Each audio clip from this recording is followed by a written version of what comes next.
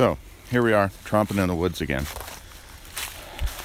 This week, the topic, of course, is sexual predation and the role of men in the alleged acts by famous people. Let's begin with something pretty obvious, but just to settle the issue and move along.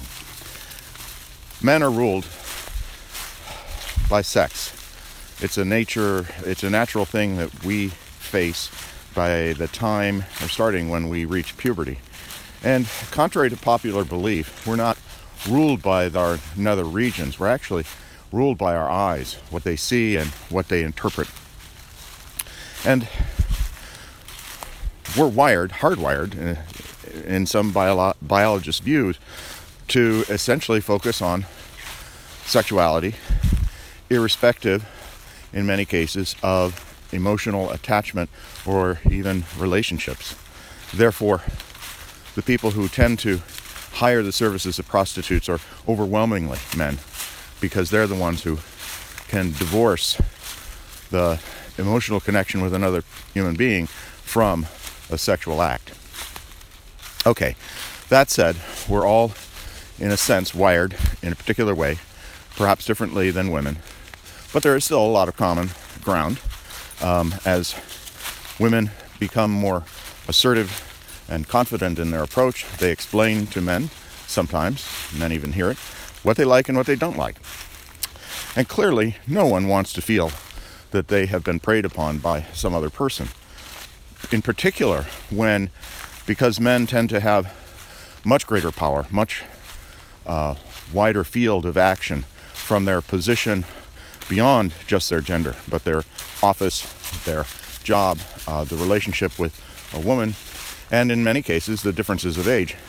Some men fall prey to that. How many? It's difficult to say. Clearly, well more than enough to say we have a problem here on a societal basis. These issues become more serious when you're dealing with significant differences of power. When Bill Clinton had his relationship with Monica Lewinsky, she was an intern. He was the president of the United States. It's difficult to state a wider gulf between a person of power and a person who is powerless. And no matter whether that relationship was at times consensual, you have to understand that her participation in that relationship was within the paradigm of that power differential. Was Bill Clinton exploiting her? Absolutely. Was she willing? That's more difficult to say, but certainly the fact that he was president of the United States, as well as, from many accounts, a charismatic figure, that complicates the issue. In the past few weeks, we've heard of many stories of abuse and predation of a sexual nature by rich, powerful, and famous men. They cut across the political spectrum, and we should not necessarily be surprised that these things take place, but surprised when they do emerge, when women come forward, particularly a number of women who explain that they have been preyed upon by a man in roughly the same way and in the same type of circumstance. That lends credibility to the complaints that these men had harassed them and even assaulted them. But of course, the complexity of this situation has to be enhanced by politics. So we have people asserting an equivalence between, so far, I think it's 9 women have come forward to complain about Judge Roy Moore in Alabama hitting upon them when they were much younger than him, when he hit upon an 8th grader. And on the other side of the political spectrum, Al Franken admitting that he had somehow been acting inappropriately with a woman as part of a USO tour. He's not fully agreed with the particular points of evidence she has presented, but he has not strongly contested them either. And he has apologized to her in public and to her personally, at least through writing, and has offered to meet with her. This, of course, gets mixed up in politics so that people on the left and the right use these examples for their own purposes. I think we need to re-examine that, and we need to get back to what is really happening in these relationships. Can we bring some better understanding and nuance to these situations? A 30-ish man who tries to court teenage girls, particularly younger teenage girls, is in a different class than an adult actor, comedian, presumably hitting upon a woman in the middle of a rehearsal or posing for a completely tasteless and derogatory photograph while they're on their flight home. While these come from the same place, that is, men are ruled by something other than their emotional intelligence, they are of a different degree and in some ways, a different character. What do we do about that? What are the implications of that?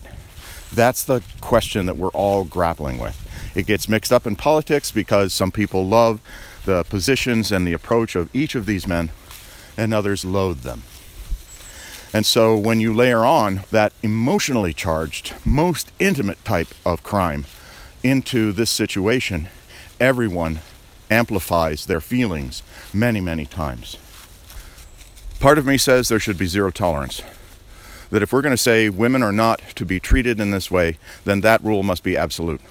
And that any infraction of that rule means that the person who is the perpetrator needs to be punished in a way that is appropriate to the crime. And that mitigating circumstances don't necessarily enter in. Judge Roy Moore should not be elected to the Senate of the United States, and on one hand, and on the other hand, Al Franken should resign his seat from the Senate. Another part of me says these are different situations, different types of actions, different patterns of behavior. Again, we don't have the full evidence. In many cases, I suspect we're not going to get it. So we have to go with what we know right now, in light of where we might go in the future. Whether it's Harvey Weinstein, Donald Trump, Roy Moore, accusations against them are of repeated acts that are inappropriate, harassing, and predatory. So far, Al Franken has been accused of one such incident, and not on the same scale. He did not make lewd comments. He did not expose himself. But what he did was wrong. It clearly did not respect the personal security of the woman who has come forth with these accusations. And he also has recognized that he did not act honorably and has apologized for that.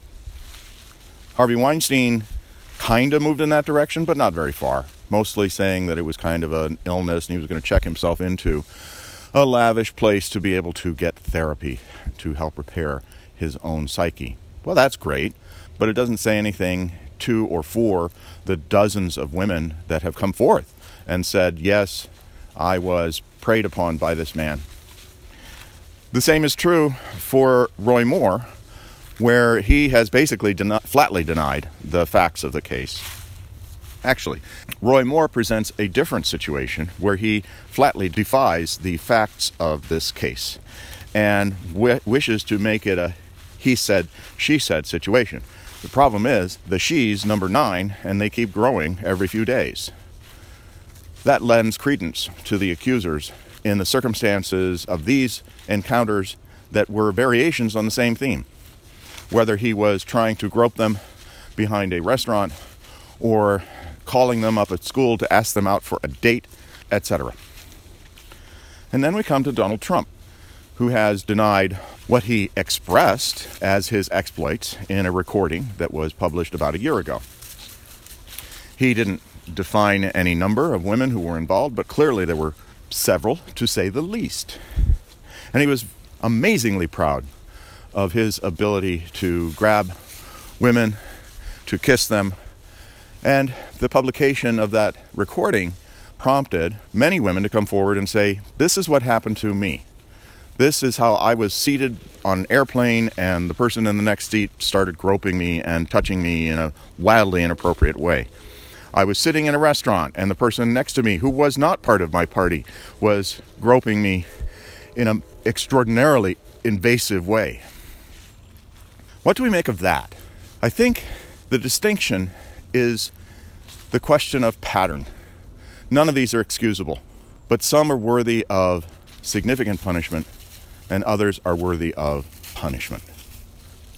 Al Franken clearly was a bore, and he clearly did not respect in the moment the woman that he was hitting upon in rehearsal or while they were flying back home on an airplane. Unfortunately for him, and for her, especially for her, there's a photograph of him looking like he's about to grab her breasts as she's asleep on the plane. And that she didn't know about this until later when the photograph was published. Literally published on a commemorative CD of that trip. Imagine the sense of violation she must have felt. So, Al Franken is very much worthy of punishment for these actions of their type and the approach that he took without her consent. But what about the serial predator, the groper, the man who makes unwanted advances, gestures to a woman who touches her inappropriately in ways that would in many places get you fired, perhaps even charged for a crime?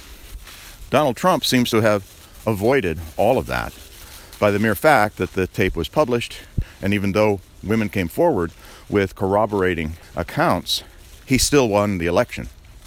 And the Republicans who voted for him, as well as many independents and even a few Democrats, are complicit in a way with glossing over the crimes that he had committed.